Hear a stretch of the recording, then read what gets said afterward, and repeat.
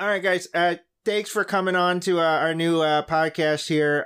Today, we're going to be talking about Wonder Woman issue 8. Mainly, we're going to talk about the change to her skirt. And I really think that this is an annoying thing that DC did. They made it longer. And, I really don't understand that decision whatsoever. In fact, I'm going to be tearing up my issue personally. And then I'll be videotaping it and posting it on YouTube. You'll see it on my Twitter account as well. As an act of protest. I mean, granted, we already bought the issue, and we'll probably buy next week's issue too. I mean, we're not gonna take it off our pull list. I mean, it's DC. I mean, you don't do that, and I have nothing else to live for. So yeah, we're gonna be doing that, and the next episode we're going to be interviewing the greatest creative voice in our time making comics right now. Literally any white guy that does Spider-Man. So anyway, so real quick, we're gonna go ahead and intro here our first guest, Cam Del Rosario. I believe I said that right. Del Rosario. Is that right? Close enough. Okay. Yeah. How are you doing, Cam? I'm here, man. How are you? Seems like you've got some strong thoughts on that Wonder Woman issue. I haven't read it yet. Yeah, I mean, I'm really surprised that they haven't, made her black and trans or, whatever those SJWs want. But, it is what it is. So what do you do? So what are your comics like? My comics are, I guess people say they're slice of life. I don't know what they are. I just make them personally. I just kind of make what I want to at that moment. But I don't really have a way to describe them. So, are you doing?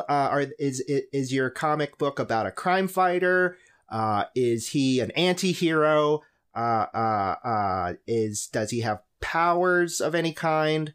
My comics are like if the anti-hero is outside saving shit, my comics are what people that are completely unrelated to the issue are doing while they're eating food. Kind of stay away from that whole genre specifically. Not that I have anything against it, but it's just not what I want to make currently. I see. Well, that sounds really dude, hang on. We're gonna have to cut this. I didn't realize you were doing this in character, so I was not prepared for this at all. This is I'm trying not to fucking laugh right now.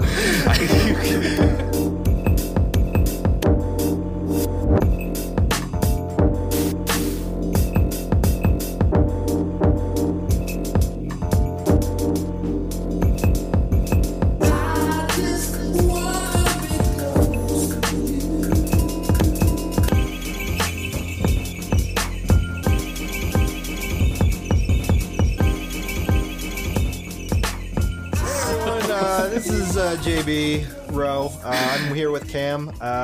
This is our first episode of our new little show we're doing. It's called Gutter Boys, and that's going to be me and Cam, and we are the Gutter Boys. What's going on? This is like I said, issue 1, episode 1, season premiere. We're basically going to be talking about comics, specifically what it's like making them. Since we're both comic creators. So, basically we're just going to start off here and discuss, what we do, why we do it, and why that's all a terrible life decision, really. So yeah, Cam, why are you... Well, first off, Cam, let's talk about you for a little bit in all seriousness. So you can go ahead and introduce yourself, I guess.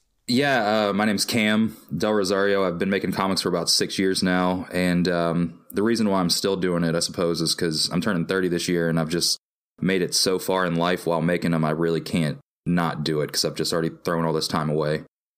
Probably the only reason I'm still doing this. Yeah, for sure. I mean, that's all we're doing is just wasting away time before the inevitable end. It's like you link up with everybody, and everybody's kind of in the same boat, and, we're all just trucking away, still making comics that, should be read by more people, but aren't at all. Well, you've got a readership now. I don't know. I've got it. I mean, it's grown, but I mean, I've still got a day job. You know how it goes. I mean, we all do. I mean, there's plenty of people that do this and are on another level, and they still got day jobs. So, But what if, we were to cater towards the Wonder Woman audience and this was our day job? Could you do that realistically? Do you think that you could survive in like the DC Marvel like monthly deadline grind? If it was the only thing I was doing, probably. It's like 26 pages a month. Yeah, I mean, that's not too crazy, I don't think. Yeah, I guess because you're not doing like everything. Right, you're either penciling or inking, and then you got a colorist and a letterer. So you're right. Yeah, it wouldn't really be as bad. You're probably working 8 to 12-hour days, probably still, but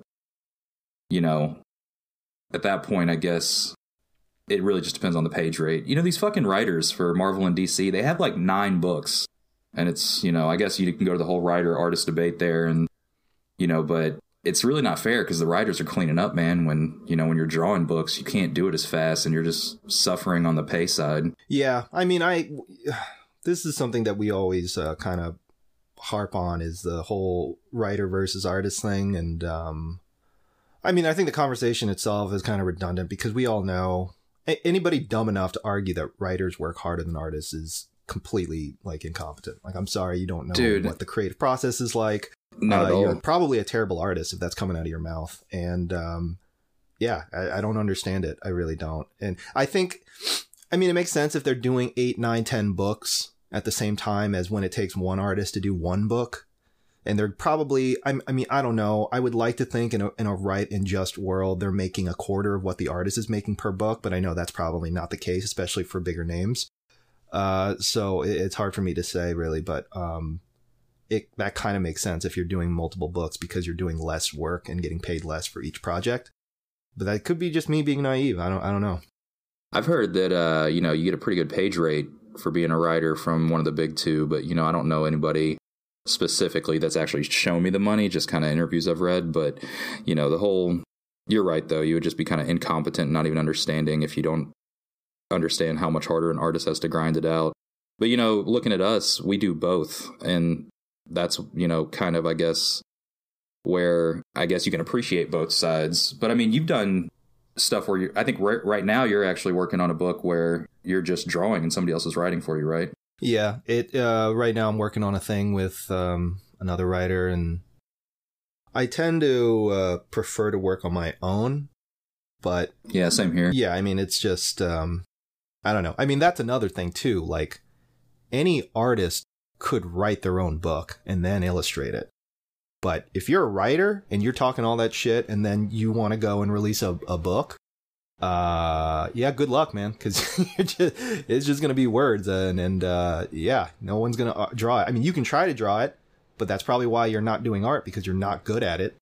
I mean, that's pretty much what every big time writer does, right? It's like, I've seen some of Grant Morrison's drawings, and, Grant Morrison's a good writer, but god damn, he can't draw worth a shit, and he knows that. So, yeah. Exactly. No, and it's kind of funny because like everybody I'm sure you get it a whole lot more than I do, but like, do you just get random messages from people that know you make comics and they're like, hey, I've got this idea, and I'm at the point now where I'm like, hey, yeah, that sounds cool, tell me what it is, but I know full and well that I'm not going to actually do anything with it. Mm-hmm. Do you get this shit all the time? Yeah, I get it pretty often, especially at sort of the bigger cons, like conventions. I'll get at least 3 or 4 different guys that come up to me and be like, hey, I'm X, Y, and Z, and I write yada, yada, yada, and I like your work. And I'll be like, oh, cool, thanks, man. And they'll like pitch an idea about some book that they've been, talking about. They're looking for artists or whatever, and I'll just nod and smile and be like, okay, cool. And I'll take their card, and then I'll just like immediately throw it in the trash.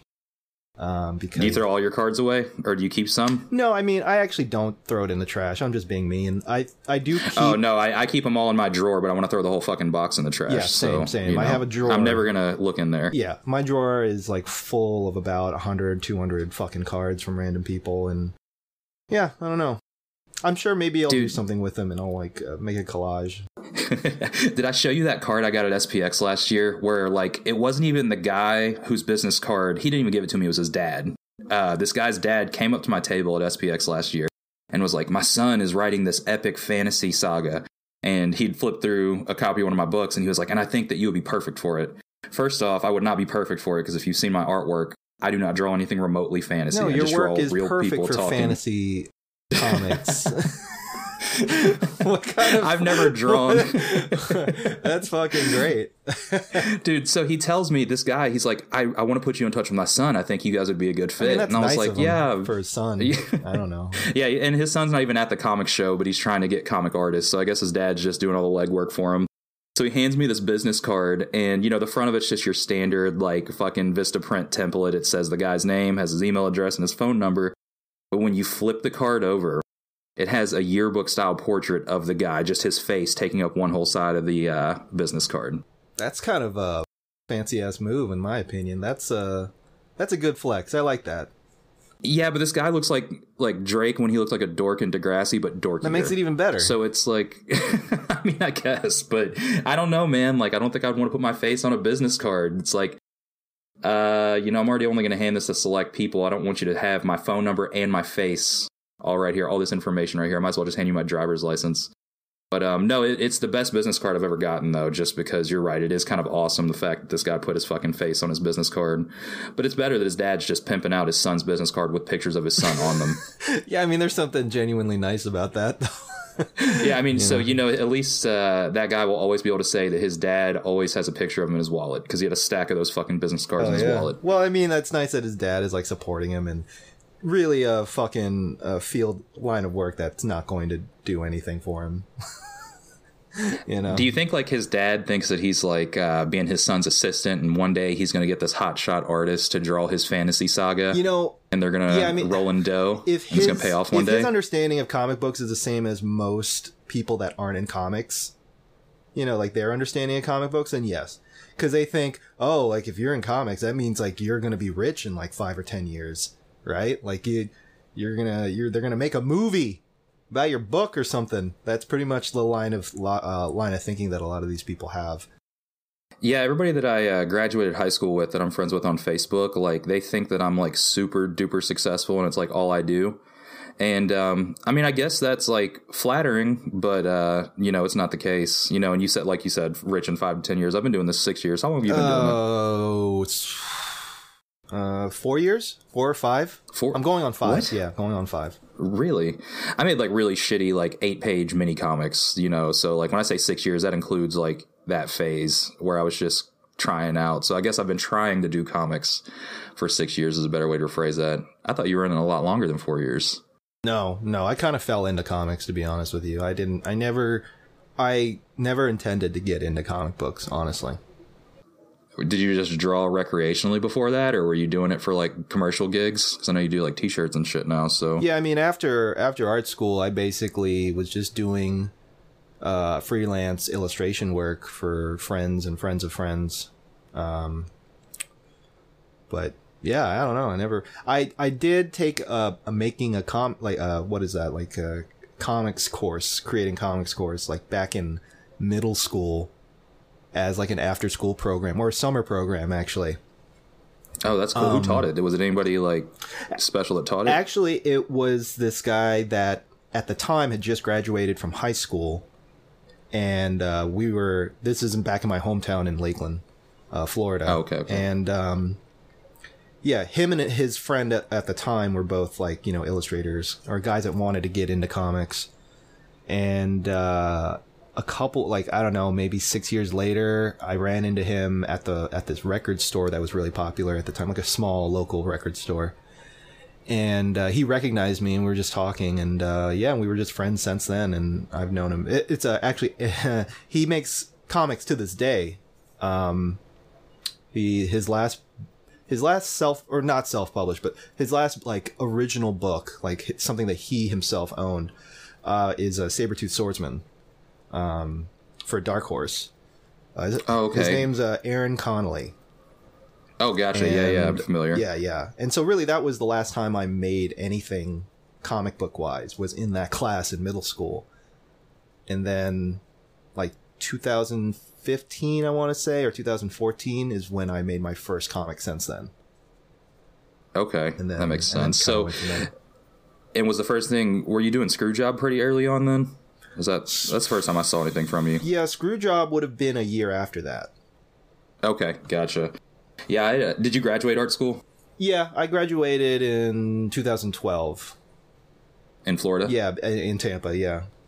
I dropped out of film school. I have like a year and a half left to get my degree. I'll probably never go back because with school, well, with me personally, anytime that I'm like forced to do something over and over, and like I can't even watch a movie the same now today just from taking all classes about it and learning about cuts, and like I just notice every little fucking thing about it. But I guess that's kind of why I got into comics personally, is because my favorite part about film school was like storyboarding everything before I made it, and that's all fucking comics are, is essentially storyboarding and making it the best you can. So yeah, but I didn't finish school at all. Kind of glad I didn't, honestly, but did kind of segue into me making comics. I was making comics in the town I went to school, and then I just moved to Louisville after that once I got a little older and wanted to kind of move away and kind of take things more seriously. So I've really, I guess, seriously been doing it for, I'd say the last like 3-4 years seriously, where I've actually been trying to improve my craft. Yeah. But I don't think I'm going to get much better.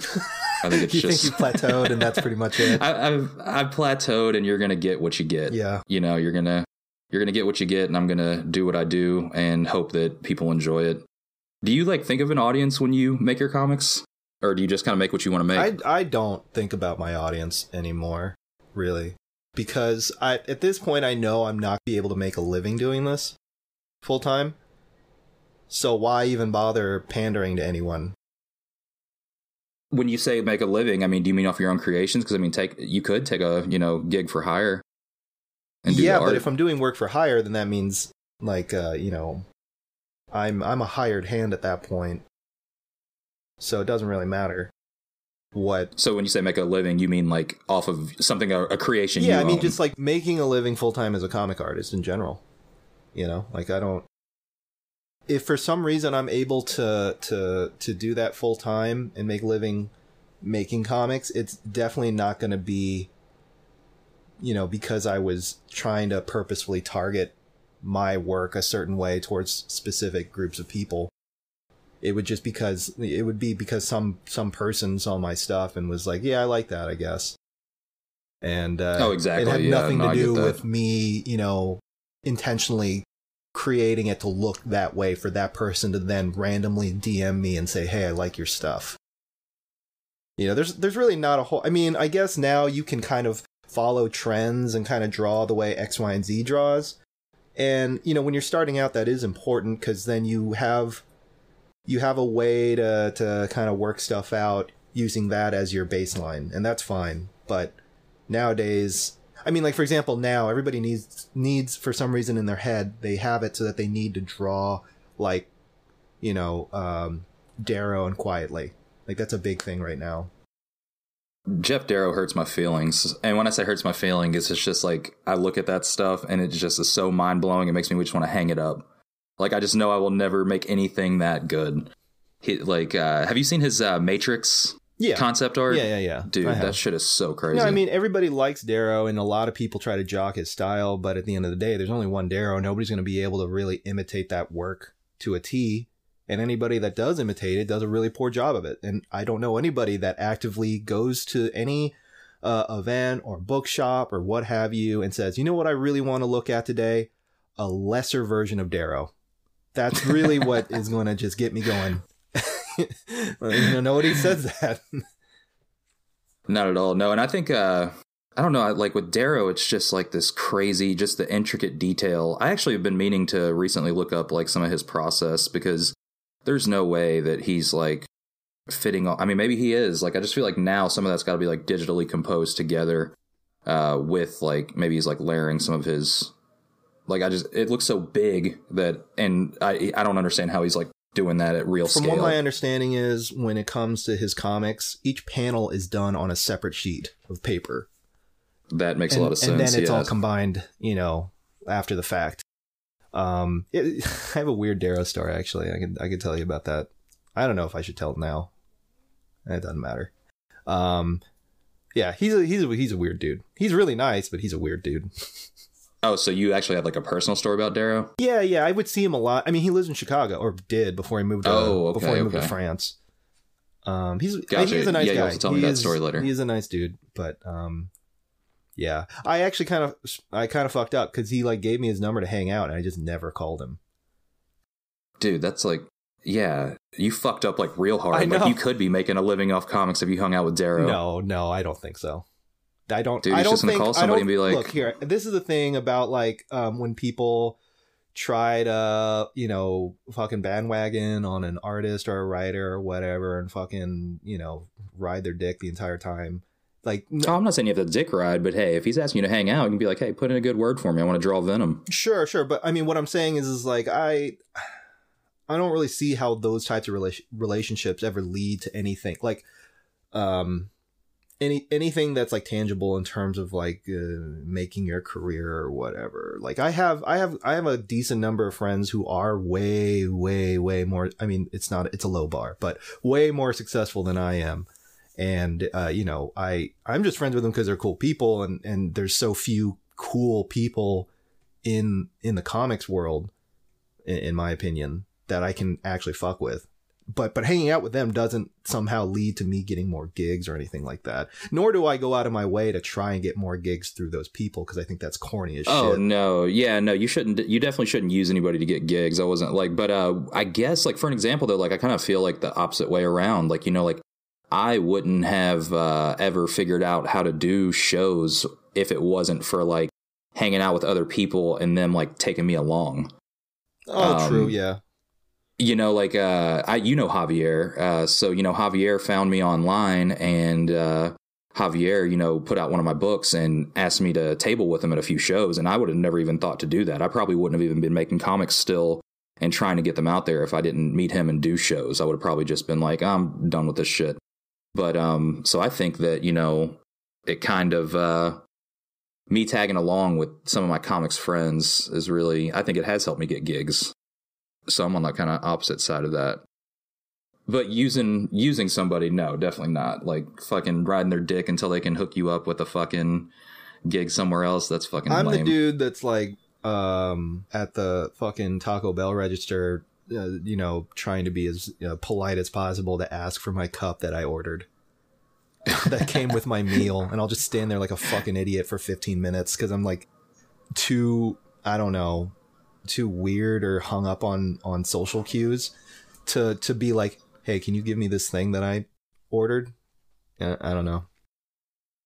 No, I feel you. And then like now, like everything's fucking online, of course. So it's like super weird. Like I talk to you the majority of the time through like text or DM, so we rarely talk in person unless we're at a show together.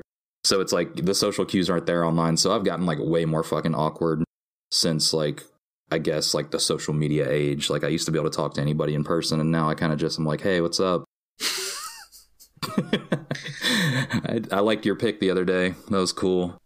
Thanks for following me on Instagram. Like that's the fucking like cool thing about shows though, is like it's like summer camp, man. You get to see all these people that you only really follow and speak with online. And that's like, I think one of the main reasons why I still do this is because like it gives me something kind of look forward to, because I have nothing else going on in my life. So, these like 8 to 10 weekends that I get out a year and get to hang out with like people that understand what I do. Because, we all know that there's no fucking money in this. We all know that we really probably won't be successful in this. And even the people that you view as successful aren't as successful as you think that they are, because they're still taking $65 commissions at their fucking table. Like, we had an argument, and I've got a group chat with Blake and Dylan, and we had an argument once because over commission rates, because Dylan comes from a background where he was like doing like commercial t-shirt work and everything like that. So he was able to like make money off of like bands, and we were doing commissions and we were charging, $40-50 for him. He was like, you guys need to charge higher.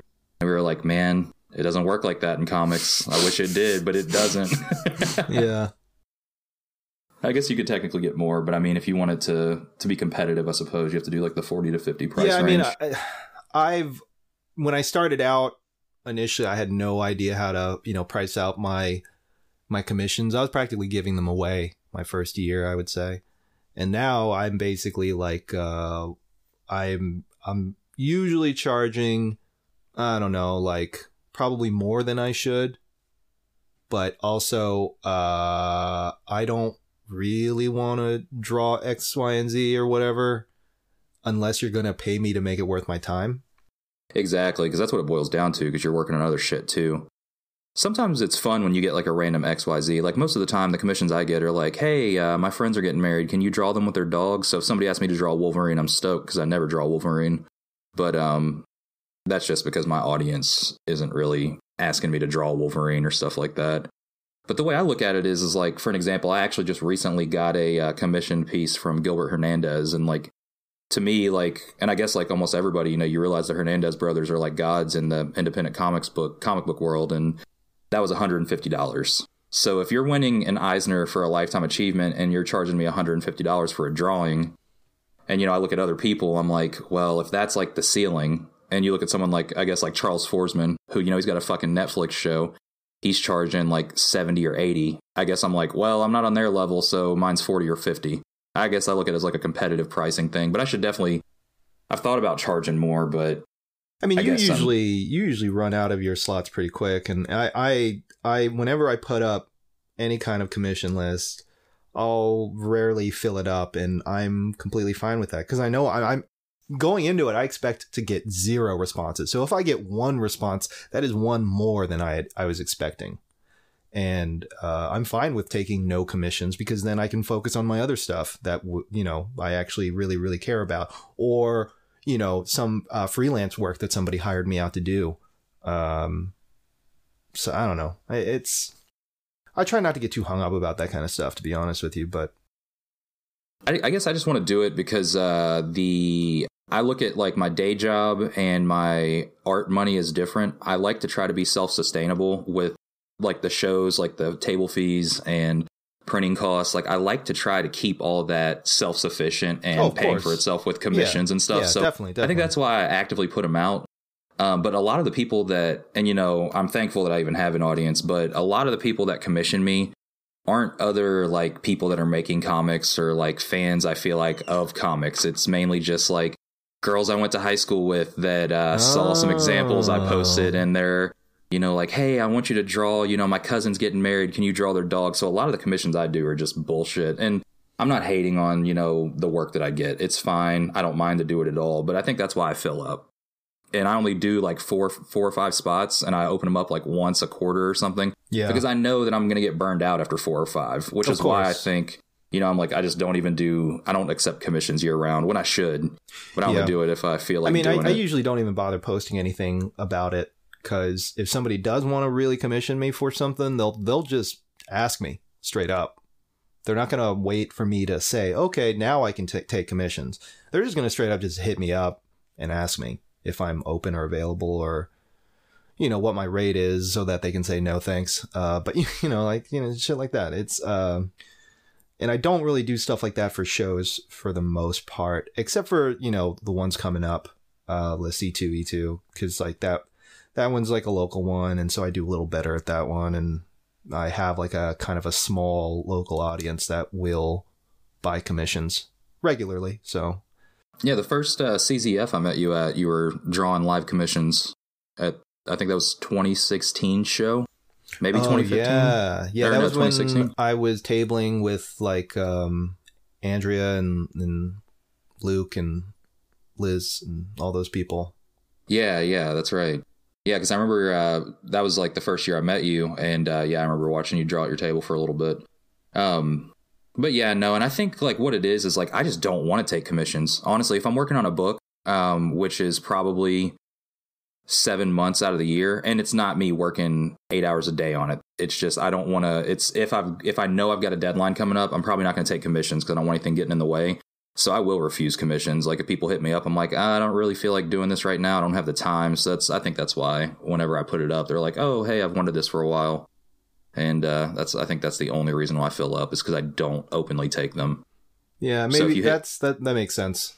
So if you hit me up, I'm probably going to say no. Right. Unless it's a slow period. That's true. I with me, I'll usually have a hard time saying no, which is really stupid, because then I end up digging this hole where I can't do anything for like a month and a half. And all I'm doing is working, you know, so it sucks.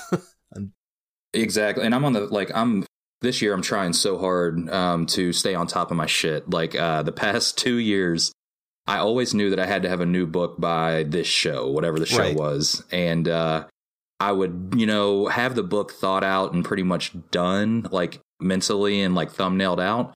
But the actual work on the book, it's like 6 weeks out from the show that I start fucking working on it. So it's like I don't do anything for a month and a half, and I hate my fucking life because I just gotta finish this fucking book. And I can't even like go back and review sometimes because I'm so riding the deadline so closely. Yeah. So I've really tried to kind of give myself some more space to breathe this year, but I'm still feeling like I'm falling behind because I feel like I should be doing more than what I've already done. So I have a feeling it's going to be show season starts in May and it's going to be April, and I'm not going to be able to do anything except chain myself to my fucking table. I'm the same way, man. And it's weird too because if I ever do have like 2 days where I don't need to be grinding on something, I'll just feel bad. And I don't know why. I'm just trying to relax. I'm just trying to watch like, I don't know, like wrestling or a movie or a TV show. And I'm just like, the entire time I'm sitting there just like, I fucking hate myself. What am I doing with my life? This is so stupid. I'm just wasting time. I'm not creating anything. And it's just, it's counterproductive because you do need moments of just relax. We tend nowadays you have this whole grind culture, right? With creatives in general, which is like super unhealthy. And we all have it in our fucking brains where we need to constantly be producing something and constantly, signaling to other people that we are super busy and losing sleep. It's like, that's not a way to live, like that's not healthy in any way, shape or form. So I'm trying to get myself out of that fucking habit, but it's so counterintuitive in a lot of ways, but I'm trying to work myself out of that mindset. Well, no, you're right. And like, it's just kind of like, for an example, I mean, just like time feels like with, information just available and constantly coming at you, it's like, I saw a meme that was like, the movie Black Panther only came out like, 11 months ago. And that shit feels like 20 years ago with how like fast we get information. So the whole fucking having to post all the time to like stay relevant. I used to be so about that, like, but now I just don't give a fuck. I just post once a week, twice a week now.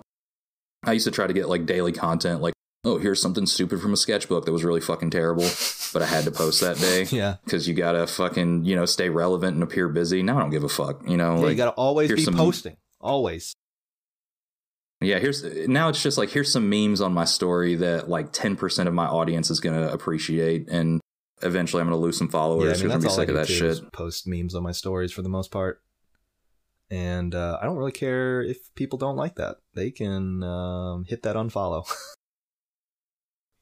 Well, you already got canceled over some memes you posted anyways. Well, almost. You got into that Twitter spat over the... I'm assuming it was probably DDT or something. That meme you posted. I don't remember. Honestly. What was it? It was the meme where... I know what you're talking about now. I don't even know the wrestler's name. There was this like goofy wrestling spot, and so I made a meme out of that, and some random person that I've never communicated with ever, who's never talked to me at all, was just like, hey man, that's not funny, or like, that's very offensive to me. And I'm just like, okay. I don't know what to tell you. I'm not going to apologize because that's going to be disingenuous. The funniest situation was that... And that would have been an issue with, like, they got mad at you for something that happened elsewhere. So if anything, why are they mad at you? They should be mad at the company that booked the wrestling event. They can't directly but tweet whatever, that person so, like, 3 people can see that they're upset about something. That's the whole point of that, like, that's... yeah, I was talking to someone else about that same person, too, because they tried to hassle them about some stuff that went on with their book. I mean, we can go into detail about it later, but it's just basically, this is not the first time this person has done it.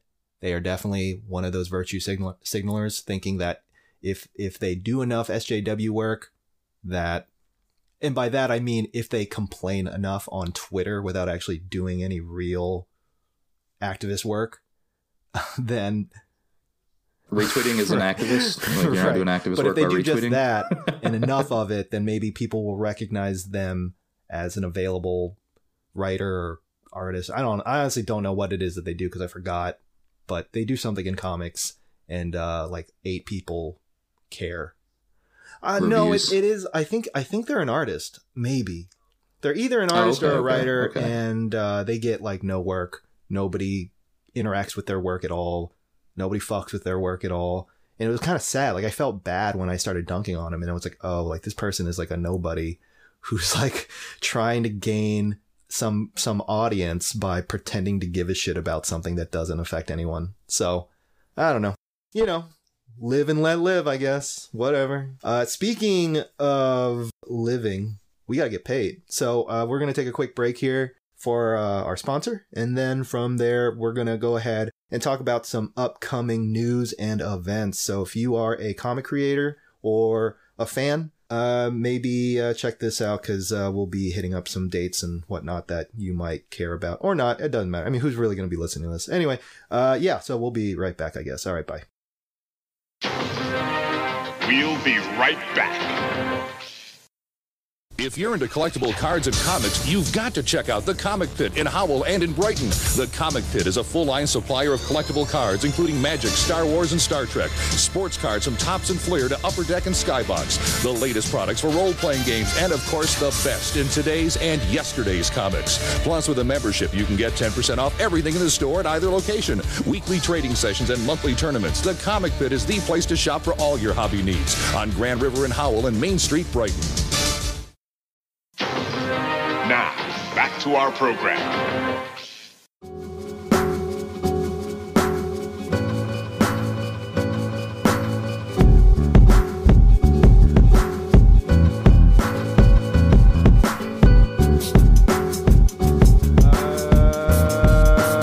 And we're back. And we're going to go ahead and talk about some upcoming events. Specifically, these are kind of relevant because if you make comics or are involved in some way, shape, or form in comics, then you probably have gotten these emails or know about these dates. So we're just going to go ahead and touch on those. Cake Chicago Alternative Comic Expo. It's one of the bigger small press events in the U.S., the biggest one in the Midwest that I know of. They just released all the people that were accepted into the event. So I'll be tabling. It's actually my first time tabling at that event. Well, no, that's not true. I just told a lie. It's the first time I've ever been accepted into that show officially, the right way, instead of just sneaking in the shadows. Which is what I did this year, because I got waitlisted and I'm sneaking into your shadow. Yeah, I mean, it's something I've been doing for 4 years now, so it's nice to not have to ask another person. I mean, you didn't really ask me. I was just like, hey, just table with me. Fuck it. But, yeah. So that's kind of nice to be able to say that I got into this event, like the way most normal people do, I guess. Cam, what are your thoughts on Cake?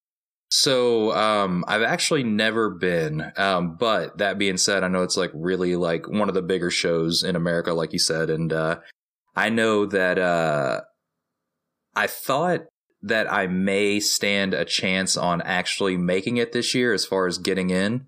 So, now I have a chip on my shoulder, not anything against like the organizers, because they're all great people. Well, the ones I know, but like, it just makes me want to try harder to actually get accepted next year on my own merit. But I'm looking forward to doing the show and hanging out. Anytime that I get to go to your hood in Chicago is always a good time. And, with it, being a bigger show, I'm looking forward to kind of meeting people, checking out some books there. So I'm pretty excited about it, but it also makes me want to work harder on what I'm working on now so I can try and get in on my own next year and get that accepted email instead of waitlisted. For sure. It's a weird racket applying to these different shows, right? And hoping that you get in. I mean, I'm going to be doing C2E2 this year, another event. That's kind of a big one in Chicago. And I've yet to officially get in there. In Artist Alley, because it's run by Reed Pop. And for some reason, the people that organize Reed Pop just don't fucking like me. And I don't really know what it is that I did or said. And frankly, I don't really care. So I don't know. There's always going to be a way for me to get into their shows one way or the other. So, joke's on them. But yeah, I don't really get it. With Cake, they change their organizers every couple of years. So I think that gives a lot of people like myself the opportunity to, reapply every year, and eventually somebody in that, changing of the guard will eventually be like, yeah, I guess we'll let this person in this year. So, well, I think Cake is probably, well, in my experience of applying for shows, Cake is the only one that has like a pretty like thought out like grading system. It almost feels like the old salon like that they used to do in Paris. Like, I don't know if that was like the 1700s, 1800s. You know, my art history is a little bad there, but where it's just like a bunch of people critiquing your work. Dylan and I were trying to bribe Yewan if we were in her packet with Amazon gift cards on Twitter to accept us. But you know, it is what it is. I'm pretty excited about actually just being there and just seeing everybody. Yeah, I mean, there's, you know, a lot of good work there. I, if anything, always have the problem of spending too much money at that event just because there's so many great creators and very interesting voices creating new stuff, and all of it is almost always, you know, top tier quality. And you're not going to find stuff like that at any show like C2E2, honestly. So yeah, C2E2 is all the, you know, cosplay and not saying there's not cosplay at indie comic shows, but it's definitely just more just regular looking people and not the. Remember that cosplayer at SPX? Which one? Yeah, there was more than one. Well, I feel like I saw like, because the creator, was it Steven Universe? Is that the big Rebecca Sugar? Is that the show that they work on? Steven Universe. I saw a lot of Steven Universe cosplay. If that was the show, whatever Cartoon Network show was there, I actually saw a lot of the people cosplaying like that. Yeah. That was unexpected. I had never seen people cosplay at a small press show before, which was kind of cool. But yeah, I mean, with C2E2, I think it has more to do with the fact that like they're trying to get the largest, most general audience possible, and so that's like, you know, your coworker's mom that loves the Thor movies. And so they go to the C2E2 because that's kind of a comic thing. And they can pay $300 to the guy who plays Thor to take a picture that they frame and keep for life. Yeah. And I mean, there's nothing wrong with that. You know, that if, well, actually, you know, I personally don't like it when anybody enjoys anything. So I can't really relate to that in any way, shape, or form. No, it doesn't really matter to me. It's more about, I think their process with applications and Artist Alley in general, I wish they were a little more transparent about that, because I, for the life of me, cannot give you an answer as to how that process works out. And because it's Reed Pop, which is this giant faceless corporation, they also handle Emerald City and New York Comic Con, you know, two of the other major events in the US. And I've yet to get into Emerald, and I've yet to get into New York. And I'm going to go ahead and take a wild guess here, and it has something to do with the fact that it's the same fucking people maintaining those, you know, Artist Alleys. So I don't know. I don't know what it is. I don't know why I'm not getting in. Maybe I'm not drawing enough anime titty paintings, because that's a thing that I keep seeing. Is some fucking dweeb tabling at these events, and they get in every year, and they're just like selling these portraitures of just anime women with their tits out. And I'm like, there's something going on here.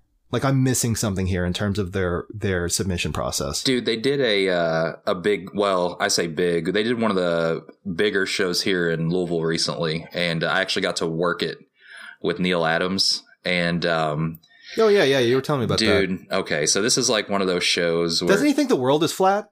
He's a flat earther, right? I don't know about that. I've got some like funny stories about that dude, though, because like I was with him for like 13 hours. All right. You tell me this story, and I'm going to look up if Neil Adams is a flat earther. Neil Adams flat earther. So I'm pretty sure it was kind of just surreal because, like, you know, everybody knows who fucking Neil Adams is, and I got the gig because like I went to my local comic store and they were like, "Hey, they asked for some of our employees to work this show, but we're working our own booth. Do you want to do it? They're going to give you $20 an hour." And I was like, "Yeah, I'll work for $20 an hour," you know. But I ended up having to fucking spend 12 hours, 13 hours with him and his wife, and I brought my brother with me because they needed somebody else, and we just had to like pretty much like bag up all his prints. But this guy would not even talk to you unless you gave him $50. Like, it was $50 for a fucking autograph, dude. Any signature. That is a clutch move. And like, yeah, it was so great. And dude, and he's notorious for doing this. This dude actually walked up to him and asked him to show him his portfolio. And he said, "I will pay you not to." And he legit gave the guy a $10 bill to not show him his fucking portfolio. Yes. Dude, it was so great. And then then Jerry the King Lawler showed up and hung out in the booth for like 35 minutes, and that was kind of weird. But somebody did come up to Jerry Lawler and was like, "Hey man, can I get a picture with you?" And he was like, "Yeah, if you go to my booth and wait in line and give me $30." Unless you're an underage girl, in which case, come on down to my hotel room. Dude, I think the best thing about Neil Adams, though, like working with him, because like I would like be right next to him because like we would just bag up whatever anybody fucking bought, and he would literally just talk shit about his fans. Like most of the time when you're at like a bigger comic show like that, you get like a booth. Well, Neil rents out like 6 booths. I'm not lying. Like he has this. Oh yeah, that's what Rob Liefeld did for C2E2 last year. So it's like this just ridiculously long, huge booth, and like Neil is just talking about like there's chairs. If you ever see Neil Adams at a con, if you look at like what he offers, there's like multiple folding chairs just spread out at like even intervals around his booth.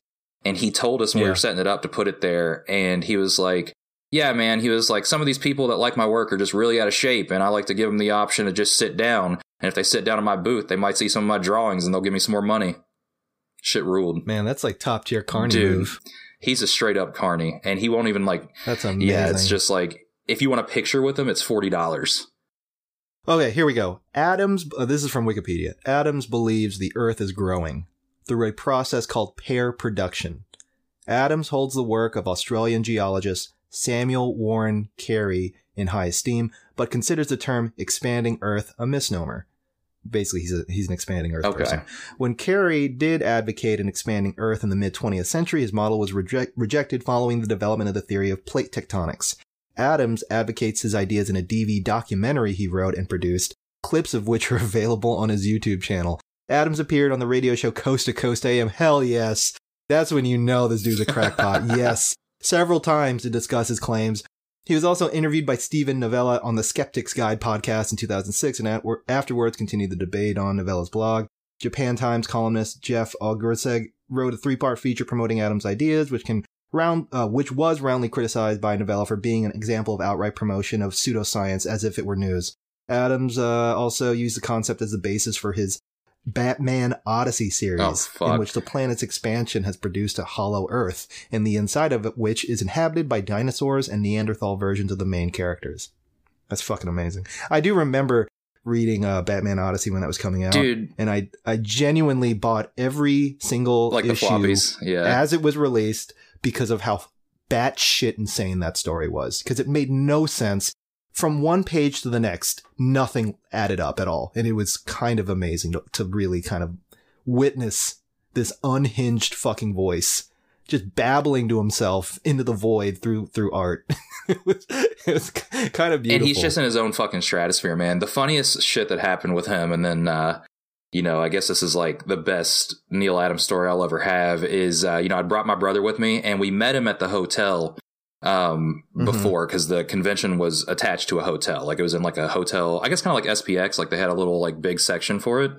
And he had been walking with like I guess it was like a bag that had like 2 straps on it, kind of like a shopping bag, and it was full of Diet Cokes and like snacks for himself.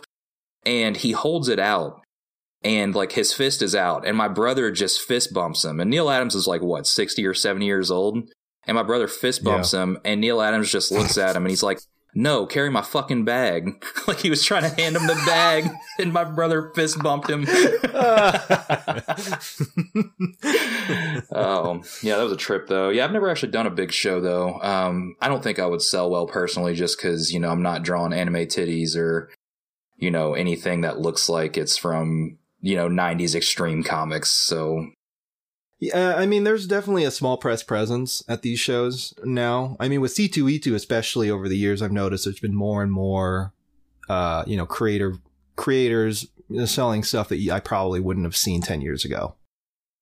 And that has less to do, I think, with these conventions and more to do with the fact that there's just so many of these people now doing stuff that's outside of the normal realm of, what's already there. So, I don't know. I mean, it's an interesting experience for sure. It's definitely something I would say is worth checking out at least once if you're a creator or a comic artist or whatever, just because of the experience. I mean, worst comes to worst, you'll lose, some money, but you'll have some pretty stellar stories like that. We should try to find somebody to get us into New York. I've never actually been to New York, so I'm trying to do New York Comic Con this year. I heard Cab is pretty hard to get into, so we should try to find a way into Artist Alley at New York Comic Con this year. Yeah, I mean, New York Comic Con is a huge show, but because it's like divvied up now with spaces, and New York is already expensive as it is. And from what I'm told from people that do it yearly, it's like one of the most expensive shows that they have to do. And it's, because cost of living and then, food and whatnot, all that stuff adds up. When you're fucking, I don't know, in nowhere, Maryland. So I can't imagine it being even more impractical in some place like New York City. But I'm not opposed to the idea of doing it. It would have to be the perfect storm kind of situation where, and I know enough people that live in New York City, so I don't really have to worry too much about where to crash at per se. But I don't know. It just, the more I read about it, the more I kind of never want to do it, even though I know I probably should because of how important that show is in the grand scheme of things. I mean, I'm saying stuff like important, but really I don't know what that means now that I think about it. Right. Other than a lot of people attend, and that's it. Exactly. Like, it looks good on an application for another show. That's right. Another place to lose money. So I don't know. It's a fucking scam, man. It's a work. I don't know. If for some reason we could get a table for nothing, then yes, I'll go ahead and do it. But I'm not paying $400 or $500 to waste 5 days of my life. Fuck, it's 5 days. A giant crowd. I mean, yeah, I think so. Cause it's like nowadays these shows are like 4 days. And I think New York Comic Con is, I think 5 because they have like a preview day and then, the con will start on Thursday and end on Sunday. So yeah, it's 5 days. I get upset when a show is 2. Yeah. Yeah, no, I don't want to do New York anymore then. Maybe Cab. We'll try to apply for Cab, throw our name into the hat there, see what's going on. I just want an excuse to go to New York. Never been. But, oh, it's cool. I mean, I like New York. It's okay. I would never move there, and it's nice to visit. But, the idea of going there for convention just sounds like a headache waiting to happen. Cause the city's crowded as is. And then you fucking make it even worse by, I don't know, gathering all these people into one small location. And yeah, I have a hard enough time as it is with crowds. To be honest, like I get a little anxious and weird, and then I don't even know if it's claustrophobia. It's just like all these bodies writhing around me, and there's no exit, and it's just like I lose it, and I just like have a panic attack. So I don't know. Yeah, it would have to be a very specific scenario where I would be able to do that, and most of that would be dependent on me not paying anything. And I hear you on that. So I mean, it's just like, so you've never actually tabled at a show in New York then? No. I mean, I visited New York City, but I've never gone there, for work or for, this. So yeah, I don't know. It's not on my priority list. I'll say that much. We'll see what happens. I did see last year's New York Comic Con was pretty sick. There was, when I say pretty sick, what I'm getting at is I saw a picture of a guy that cosplayed as the building it was in, and that was pretty awesome. So ever since I saw that, it's been a reputable show to me. That's amazing. Hell yeah. That guy rules. Or girl. They. Oh, yeah. Well, okay. So the next show that we should probably touch on, or at least mention, Chicago Zine Fest. These are all Chicago-centric. Fuck the rest of this fucking country. Yo, Chicago's where it's at, let's be honest. Actually, you know what? I know that I'm joking, but when it comes to small press, Chicago really does have it locked down. Well, and the crazy thing is like, the comic scene that I feel most connected to is the Chicago comic scene. Chicago Zine Fest is the first show I ever did when I was working with, there's a cartoonist that lives there, Javier Suarez. He doesn't really make comics too much anymore, but at the time he was, and he was running Low-Key, and people always associate me with the Chicago comic scene, even though I live in Kentucky. And I think it's just because they see us chopping it up with you all the time. I've actually, recently I was telling Dylan the other day, I got a DM, and I won't name the person, but they were like, we were going back and forth, and they had shared a piece of work on their story, and I said it was good. And they responded and they said, it's so flattering. I love that the Chicago scene kind of motivates me. And they don't live in Chicago. They're from Texas. And I was just like, well, I'm not from Chicago, but I'm not going to correct you. So it's kind of funny to get lumped into that scene. So yeah, you all do have it on lockdown. And there's not really much of a scene here. So I feel like I'm more part of that scene just based off who I know and who I run with.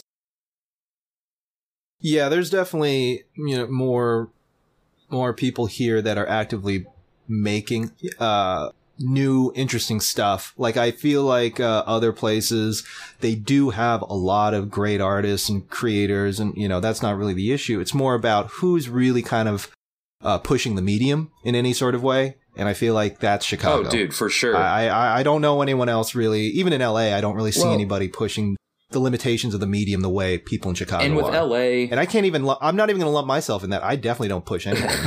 I'm just saying, as an observer, it's like, yeah, this is. Well, I mean, you think about it even historically. I mean, Klaus and Chris Ware, they were based in Chicago, right?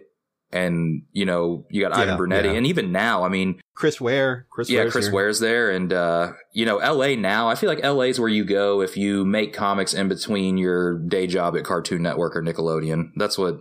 Absolutely, yeah, and that's not a put down or anything. That's just the truth. Yeah, it's like everybody that lives out in LA works for some animation studio, and they put out a comic every couple years. But they were probably more active 5 or 6 years ago. But hey, I'm not going to hate on the day job. If you can get a fucking day job working at one of those places, that's great. And that's also, I mean, a lot of people make their name doing that too. Exactly. Yeah, DeForge with Adventure Time, is the biggest example probably as far as like being like current in the indie comics scene. I feel like he's pretty big right now. Yeah, there's a lot of people like that come out of the animation work field or whatever, and they're creating a lot of really good stuff, when they have the time at least. And yeah, I mean, animation as a job is fucking taxing, man. You're working like 60, 80 hours a week, getting paid really not that much considering how much time you're putting into it. Yeah, it's like a decent salary if you're working 40 hours a week, but once you realize that you're working overtime and on deadlines all the fucking time. Yeah, exactly. Yeah, and I've never personally even worked in that field. I've just talked to people who have, and it just seems like I would probably hate it. I mean, it'd be cool to say you work there, but the stress probably. I think it's a good starting point. It's a good starting point for your career if you really want to put your name out there. It's cool to put the time and effort into that for a year or two, and then from there, be able to make a name for yourself outside of that. Exactly. And I mean, like, kind of going back to Chicago, I mean, even now, some of my favorite cartoonists are working out of Chicago. Anya Davidson's from there, and they're making really good stuff. And yeah, her and Lane are always putting out some new stuff, and it's usually top tier quality. So yeah, I've been meaning to subscribe to Lane's Patreon so I can read his comics, because I bought his mini that he did for I think TCAF last year. That was the last thing I saw, but Lane's stuff rules too. So yeah, they're two really exciting people. And even Mike Centino, I've been keeping up with Mike's his stuff a good dude. Online. Mike's a solid fucking guy, man. That's a G right there. Yeah, I'd seen his work, and I actually am like a really big fan now. I've been trying to read those comics that he posts online, because I don't know what paper it is. You guys have a paper there that they're all doing stuff for right now. Yeah, it's a local. I forget the name of it, but yeah. But he's been doing more stuff for them. Well, I mean, like, even like, we have like those free city rags here too, and you could never fucking find a comic in it. They have like the comic section in my city paper here in Louisville is like the local comic stores will review stuff, and it's always like, here's our review of Deadpool, Bad Blood, and it's just so bullshit. At least Chicago at least offers platforms for different cartoonists to get work. I see that pretty regularly. Yeah. And, with Chicago Zine Fest, I think, Chicago Zine Fest is a really good place to meet really, really new voices. Being able to find stuff that you probably wouldn't have found otherwise. Oh, 100%. Yeah. I agree with that. That's how I met so many people here, local and, people from other cities that come and travel just for that show, because it is a big show. It's huge. Only other Zine Fest I've ever been to that's even come close in terms of scale and, number of creators and whatnot is LA Zine Fest. Yeah, I've done that show too, and it's kind of crazy because exactly what you said. The first two shows I ever did were Chicago Zine Fest and LA Zine Fest, and then after I did those, I did Asheville Zine Fest last year, And that was probably, no, not even probably, it was hands down the worst show I've ever done. Yeah. Yeah, it's like a garage. It's Yeah. it's a yard sale. It's a yard sale with like crust punks that have like, you know, zines on how to look cool while riding your bike. And, you know, Sure, I'm sitting over here. Every third person that comes up to me is like, you got any free shit? No, man. Yep. Yeah. No, well, I don't. Although, to be fair, you do get those people asking for free shit at any event, regardless of if it's a zine fest or regardless of the scale and the size. C2E2, I get like 12 or 15 people every other hour being like, hey, anything here free? Well, with C2E2, you're also dealing with thousands of people as opposed to like the hundreds at a zine fest. Yeah, that's true. Yeah. I mean, their audience is getting bigger and bigger too, so it's, I don't know. But it's weird though for people to come to that show and be like, because there are literally places that do nothing but give away free shit. So then why are you going to Artist Alley asking for free shit? Exactly. Go get free shit from fucking Geico. Why are you talking to me about this? Yeah, right like now? Go get a stress ball that has the Image Comics eye on it. Like, get the fuck away from me. Like, why? Yeah, I don't understand. Did you get a that. swag bag when you walked in? Yeah, exactly. I don't know. This is the 10th anniversary of Zine Fest, right? Chicago Zine Fest. I think so. Maybe. Are they doing like? Is it the same venue, the Plumbers Hall? Yeah. I love that venue. Honestly, that space. Yeah, it's a great venue for that event. I mean, I kind of wish there's more events there, but Chicago Zine Fest is really the only one like it that does that at that space. Plus, they bring around. Well, I guess you like pay for it when you pay your table fee, but they always have some kind of like dope vegan catering that they'll bring by your table, which is always appreciative because, you know. Yeah, and they'll always have like a food truck outside. Dude, the past 2 years, I've hit it too late. They always sell out. Like, and by the time I can get away from my fucking table, they're like, "Oh, we're closing up and going home," and I'm like, "Fuck." But you know, well, you know what? This year we will be prepared. We'll make food. This is something that I've been meaning to do. That I always say in the back of my head. Oh, this year I'll be prepared. This year I'm going to have food and snacks and yada yada and drinks ready and coffee ready. And I never have fucking shit ready. Yeah, by never. the time the con show or the event or tabling event shit starts. So this year. We'll hold each other accountable. I usually make a trip to Walgreens and just like buy trail mix. That's usually what I bring to every show. Well, I mean, even more than that, we'll like have sandwiches and like drinks and caffeine and stuff. I think we should like kind of force ourselves to do it. And by that, I mean, I want you to make me do all this stuff because I'm not going to otherwise. We'll bring a picnic this year. Yeah, get cooler. I mean, shit, man, when I started C2E2, that was like the first con I ever did, and the crew that I was doing it with, they had, like, no joke, like 3 coolers just full of booze. Fuck, that's awesome. You know? Like, yeah, do you openly drink at cons? Yes. Yes, I do. The only thing I've ever drank is at SPX. I had a Truly once, but you know, I don't know if I can. I didn't know if that was a bad look or not. So I guess in the future, I can start drinking at cons. I couldn't tell you if it is or isn't. I know that I don't care one way or the other. With C2E2, there's like they don't care. Just, you know, you can openly drink as much as you want for the most part there. Well, yeah, actually, I take that back. They probably don't like it because they probably would prefer that you spend $12 for 2 ounces of shitty beer from their concessions. But, you know, when I was doing with that crew, nobody gave a shit. So I don't know. And it depends on the event. Like I know cake, depending on who's volunteering that day, it can be a problem or it won't be a problem. Cause I remember this one time, this one white girl came up to me while I was, drinking a beer and she like scolded me and told me that I needed to throw that away. So I just chugged it and then threw the can out.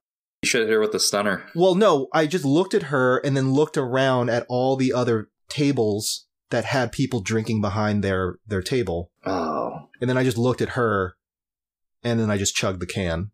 And I have not seen her at any of those events ever since then. So hopefully, I don't know, she moved away or fucking got a hobby or something. I don't know. Yeah, I don't know. I think her reasoning was, there's like, it's a kids around. No, it's a community center. There's like people with drinking issues or whatever. And I was just like, this fucking building's connected to a Whole Foods. I could go downstairs right the fuck now and buy a 30 rack. So I don't know what the hell you're talking about having, no beer on the premise when you can literally just walk across the room and get beer. So I don't know what she was getting going on. I think, some people just need to have some sort of fucking authority mode where they feel like they have control over some part of their meaningless lives, like me doing comics and tricking myself into thinking that this is somehow some sort of valid form of expression. And I'm not actually just wasting my fucking life away, spending hours upon hours of just something that nobody's going to give a shit about. So I get it. I get it. Yeah. So before we go, I guess we should talk a little bit about some news that's comic related, right? Yeah, we should definitely, get something out here. I've got something here. So somewhat close to you in Oak Lawn, Illinois, there's a comics chain called Chimeras Comics. And this guy that owns the shop, he owns one or two other locations, but he is giving away the Oak Lawn business for $25. Now, what the $25 is it's an entry fee, and you have to write him an essay that's 500 words or less on why you believe that you should be able to take over this comic store and why you want to own a comic store. This guy is going to read all the essays and pick the winner, and whoever that winner is gets to get this entire comic store for $25. So he's basically stealing $25 from a bunch of dumb people. He's capping it at 2,000 people, so the most he can steal $25 from is 2,000 people. That's still a good chunk of change, and probably enough to pay whatever he owes to keep that store open. But then he just gives it to you, and it's probably going to be some dude who goes to his local shop every Wednesday and has like the cute Deadpool shirt where it's like big head Deadpool digging through a bin and it says I have issues and like real twizzy handwriting. That's going to be who wins that shop. I hope so. And they're going to just, stock all the Rob Liefeld variant covers that they can. The ones they have to pay $60 for because they only make like one for every 10,000 regular covers. Yeah. That whole, oh my God. Alternate covers grift. The classic fucking grift. Would you throw $25 into the hat to own a comic store? No, absolutely not. Why would anybody do that? Why I would. Really? I would, because what I would do is I would, if I won, shameful in theory, I would then just sell the building to Starbucks. Mm-hmm. Oh, yeah, flip sit it. on my $1 million and then publish my own books, and they could be like a hardback. But so when you're buying the comic shop, are you buying the rights to the comic shop, or are you also buying the building? So the way it was phrased is you're getting the building and you're getting the inventory and you're getting the customer base and everything like that. All the contacts. It's kind of creepy. He was like, we built up a bunch of contacts over the past 6 years and we have a loyal customer base that have pull lists and you have all their information. Like the article, I don't have it in front of me right now, but it pretty much alluded to it already has a customer base that you have access to. So I don't know if he's keeping intel on these customers. Well, like, I mean, most comic shops do have all that information on file. Well, the pull list, sure. Well, no, not even that. Like, whenever you buy something, most shops will be like, okay, so what's your zip code or whatever, and they'll put it in for like statistical data shit. Oh, really? Yeah, My shop is so archaic, it doesn't do that. It's been there since like the 90s, and like they still run off the fucking drawer that like doesn't have a digital interface. Like it's just got 24 buttons on the register. Yeah, I mean, it probably depends on the store and if it's part of a local chain or whatever, but that's usually what I see. Yeah, I need to go to one of these new stores that are going to ask me for all my information so I can get closer to Skynet. There you go. Dude, have you seen, more comics news? Have you seen Rob Liefeld's new character, Major X? Yeah. So somebody posted it in a group chat that I'm in with some other comic artists. And what was it? Oh, yeah. My buddy Aaron was like, oh, you know what, guys? I think the more I read Liefeld's run of books versus like Jim Lee's is I think Rob Liefeld improved more as an artist. And then everybody in the group chat was just laughing hysterically. Because, I mean, Jim Lee has not grown as an artist at all in the last like 25 years. We can all agree on that. But when it comes to Liefeld, like that dude is not, he's just still in the same weirdo space. And then they posted that cover of him with his foot, or what I think is supposed to be a foot, on Deadpool's face, and it's like nothing adds up. Like the like the forced perspective shit doesn't work because nothing lines up the right way, and his foot is like more of a brick than a foot, and it's like it's amazing. Like, it's amazing from the standpoint of how bad everything is. And that's why I kind of love that guy, just because it's so bad, and he somehow is like financially one of the most successful comic artists of all times. But he's such like a mark for himself on Twitter, and like buries his own fans. Yeah, he's positive, but he also I'd be positive do you follow him on anything? I'd be positive too if I was literally just tumbling through the void and money just found its way into my pocket. You know? Dude, he just like dunks on all of his fan base on Twitter though. Do you follow him on Twitter? No, I don't. Dude, it's worth it, because like people will argue with him, and he will just, I guess he's such like a Marvel purist that like he's just one of those guys that just has infinite amount of time all day because he's just rolling in money and doesn't have to work again. Sure. And he'll just like entertain tweets like, could Batman beat Deadpool? Oh my God. And he will just argue. So basically he just and, talks to people of the same level of intelligence as he is and just bicker. Exactly. Who like, you know, found his dream job at like 16 years old and never mentally matured past that. Yeah. Yeah. Dude, and it's just like, it's so like the design of Major X just looking just like fucking Boba Fett with like an X that he can see through. It's not even practical, first off. And then like, going back to that variant cover you were talking about, there's like some text that's imposed on it. It's like, Major X is coming soon. And it's like, are you trying to say that he's better than Deadpool? Is that why he's got a gun to Deadpool's head in this fucking image? Or, you know, are you trying to kill off your old character because you want this one to be more successful? He's just so delusional, but he has so much money that like it doesn't even matter, to where it's just entertaining to me at this point. Like, I'm going to buy every single fucking issue of Major X when I'm at the comic store on Wednesday. Oh, man. Like, every issue that comes out. Like, I was reading about the story, and it's called Existence. Of course, you know, just an X, because it's an X-Men book. Mm-hmm. And so he's from a parallel universe, and he somehow comes into our world in 1991 and then fights his way to the present day. Okay. Like, what more could you want? You know, this has Blockbuster written all over it. That's some highly relatable content right there. Dude, and you know it's going to be just like really shitty drawings of like Cable that like, you know, have just like the giant shoulder pads. I just love that he hasn't changed his style at all. Like, going back to your group text, you know, there's no way that guy's evolved his art. He probably drew it all 20 years ago and is just having modern colorists touch it up now. Yeah, I mean, that he hasn't changed. He hasn't bothered to look at a human body and put that together. You know, like, it's amazing that he just outright refuses to acknowledge how space and you know, the human body works and proportions work. And, you know, that is kind of impressive. You are right. Can you imagine? And that's the thing, he just doesn't give a fuck. Can you imagine being like, but also, an editor at Marvel? I mean, I think it's another thing too, where like, you know, stylistically, you can make those choices. There's countless of really great artists who do a lot of weird stuff with proportion and, you know, space and whatnot. But I don't think any of that is intentional with him. No, I think he just draws like how he draws. But I mean, like, imagine being that dude's editor. Like that fucking Captain America cover that everybody knows. Like, somebody signed off on millions of copies of that to be printed.